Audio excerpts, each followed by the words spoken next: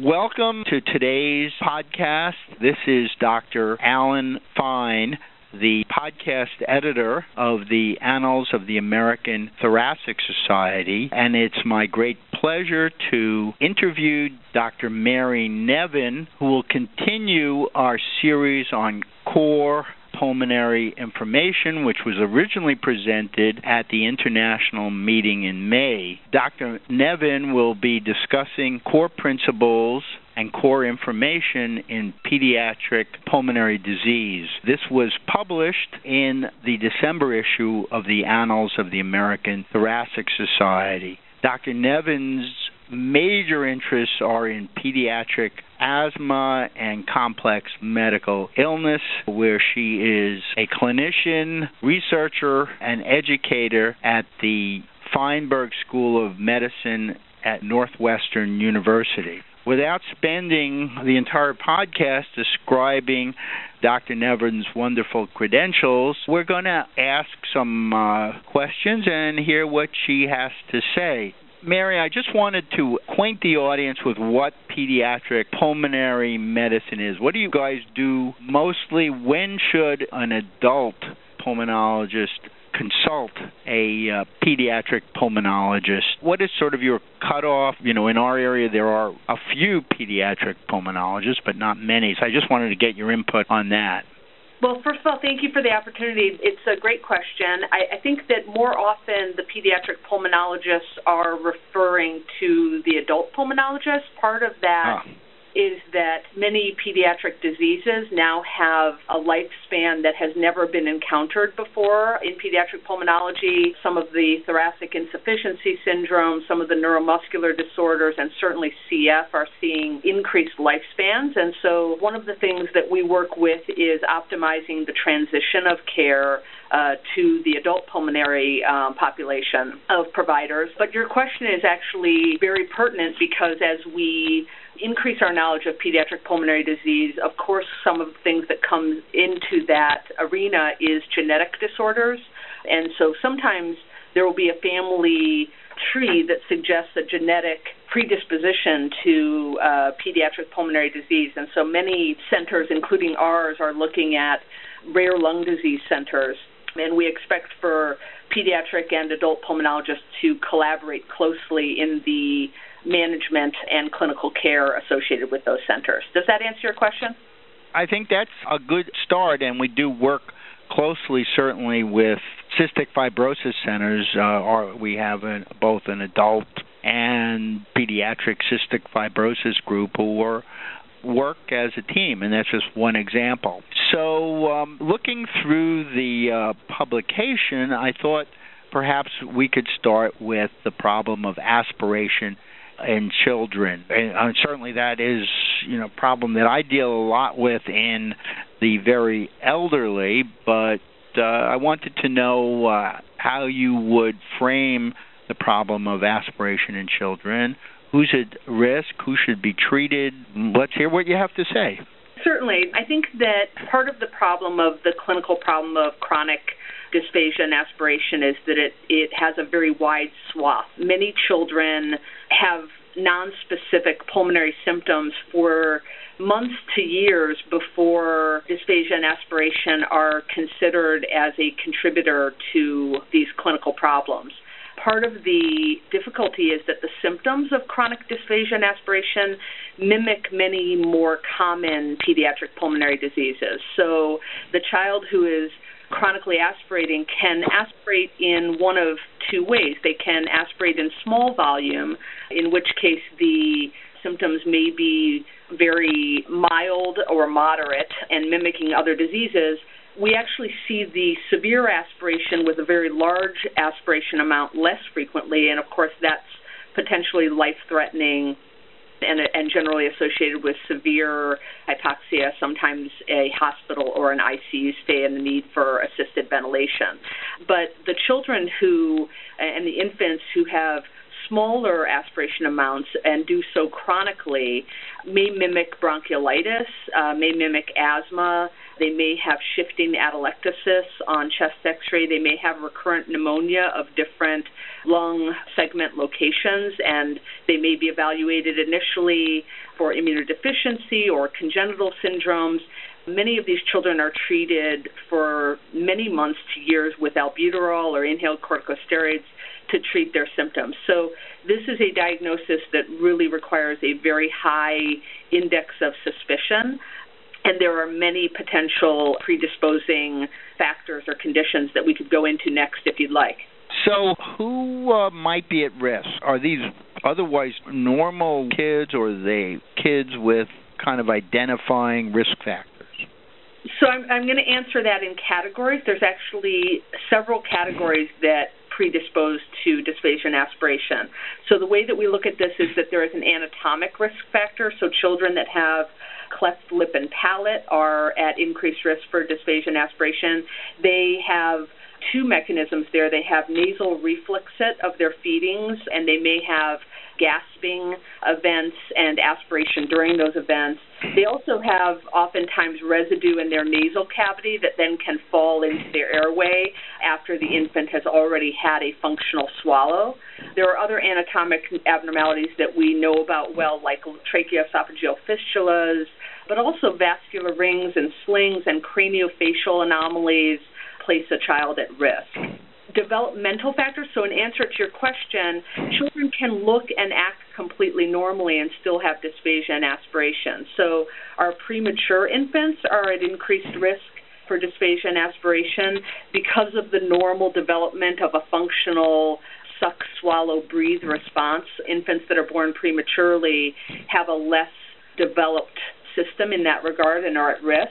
And a term infant, again, completely healthy, can have something called fatigue aspiration, where they're completely normal through the first part of the feed, but at the end of the feed, their muscles fatigue out, their laryngeal protective reflexes protect their airway less efficiently, and then they aspirate at that point. And we also know that some parental behaviors place infants at risk for aspiration, including bottle propping. So if a child has a bottle propped into their mouth while they're falling asleep, during those periods of partial sleep or full sleep, they may continue to suck, but again, those laryngeal protective reflexes are decreased. Some of the things that we do for children also place them at risk. So children that require a tracheostomy, they have decreased efficiency of their mechanics. Specifically, they have decreased elevation of their larynx because of the tracheostomy in place, and they protect their airway less effectively. So although a tracheostomy is sometimes placed for a child who is aspirating, it does not prevent the aspiration. It just allows better access to the trachea for suctioning. And one of the largest groups that we see with aspiration is our neuromuscularly weak population or neuromuscularly discoordinated population. So these are our children with myotonic and muscular dystrophies, the spinal muscular atrophy, also children that have had perinatal asphyxia and intraventricular hemorrhage, of course, greater degrees of intraventricular hemorrhage. All of those children are at high risk as well and certainly should be monitored closely for these swallowing problems. We also, lastly, talk about gastroesophageal predispositions to chronic dysphagia and aspiration. So gastroesophageal reflux, if it comes up and hits the point of the thoracic inlet and the larynx, basically will potentially decrease the sensitivity of the larynx to offensive stimuli because it's swollen and it's altered from that acid content in the refluxit. And then that can allow a child to aspirate who might not if they did not have gastroesophageal reflux. Well, I think it's interesting what you said, and right after we're done, I have to call an 82-year-old who amazingly has a right-sided aortic arch with a sling that is compressing both her trachea and esophagus, accounting for aspiration. And I recently saw a 17-year-old with a double aortic arch. So you'd like to think that before age 82 these problems would have been picked up, but here we are. So again, there's a lot of relevance and crossover between pediatric and adult pulmonology. I guess we can say that adults are just older children. We used to say that infants were little adults, and then so it doesn't work that way. It probably doesn't work the way that you just mentioned either, but it is a continuum, right? And so young or old, protecting lung function is good at any age. Yeah, I apologize for the alarm just going off, but there you go. So what comes to mind is, so we have either an older child or a teenager, which may be referred to either a pediatric pulmonologist or an adult pulmonologist. When should we think about pulmonary function testing in children? Are the indications the same? And what are the pitfalls in performance? Can a 3-year-old do pulmonary function testing? When can you expect performance in this important modality? Again, a great question. There are many options open to us with pulmonary function testing. So the pulmonary function tests that most people think of for spirometric indices, so forced vital capacity, forced expiratory volume in 1 second, and then those lower airway flows, the FEF, forced expiratory flow in 25th to 75th percentile, all of those are obtained through spirometric indices. Children generally need to be 5 years or greater to do a standard spirometric test. It requires a 6-second exhalation period and a forced exhalation, so a maximal forced exhalation. And children need to do this just like adults. They need to do it acceptably and reproducibly, so that meaning that they need to empty out their lungs to residual volume and they need to plateau on their volume time curve. That's very difficult for a child to do of 3 to 4 years of age. Rarely we see a 4-year-old that can do it. More often we try it at school age when they're more able to follow instructions. And oftentimes we'll see a 6 or 7-year-old who is still not able to perform testing with acceptable and reproducible technique. Having said that, there are lots of emerging or further developing techniques that arch into that younger population. So there's been some groundbreaking work in preschool pulmonary function testing that Stephanie Davis and Clement Wren and several others have worked closely on. And tidal breathing measurements take some of that difficulty away. So there are several tidal breathing measurements that can be made. These are generally made by either direct assessments of flows. This is a modification of spirometric techniques that can be used in preschoolers, and about 50 to 60% of preschool children can do these modifications. It involves a shorter period of time of forced exhalation. And you can also have an option of forced oscillometry where children do not have to have a forced exhalation. They just simply need to have their mouth on a mouthpiece, and the respiratory system impedance in that situation is measured at the mouth in response to an oscillatory pressure wave that is generated by a loudspeaker and applied to the mouth that way. There are others, including respiratory interrupter technique, where you have a brief occlusion during the passive expiratory phase of tidal breathing, and then you measure the flow and mouth pressure during that occlusion. So there's this variety of techniques that are available. There's also the more classic, what is called the infant pulmonary function test, colloquially. The children who do the infant pulmonary function test, they have to be sedated for that test, and it's operator intensive. So children need to be sedated. They wear a bladder basically around their chest in that sedated position, and the bladder is inflated and then compressed to mimic the expiratory maneuver that older children achieve. Of course, that, as I mentioned, that requires sedation. Yeah, so I guess there's a lot of discussion about cost-benefit of such an intervention. This came to mind as well, and I think a lot of adult and pulmonologists are interested as well. How useful is exhaled nitric oxide to you? What do you think of the test, its value, and in general, and for your pediatric asthma patients?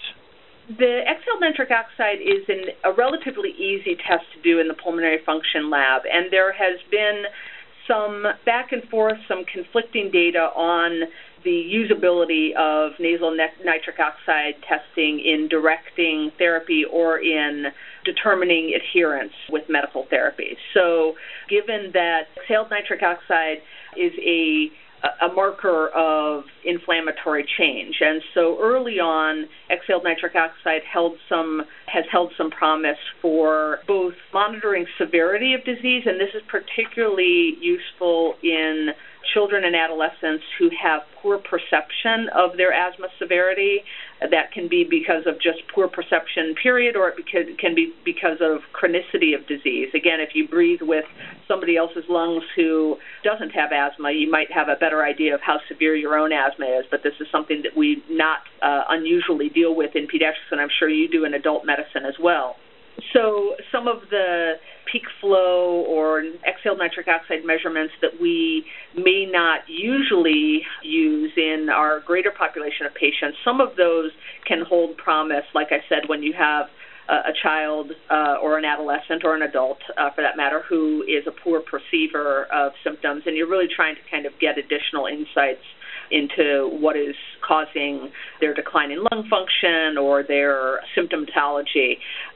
In terms of adherence to medications, that's another area that held promise. So again, we know that we talk about non-adherence a lot, but it's actually quite hard to use these medications twice a day, every day, to use proper technique, to take the holding chamber along with you so that you're not depositing the medication on the back of your tongue and the back of your throat and not getting the medication benefit. But we, of course, like you, run into a lot of problems with non-adherence for all of the reasons that I've stated. And exhaled nitric oxide has held some promise in that area as well. As I said, I believe, including at the most recent international conference for the American Thoracic Society, I believe that there's some conflicting information that goes back and forth about exactly how usable that exhaled nitric oxide data is going to be, but I believe that those studies continue, and I expect more information to follow. Do you use it routinely or just selectively? I personally use it selectively. There are colleagues of mine, excellent colleagues of mine, that use it routinely. So I believe that's really provider dependent.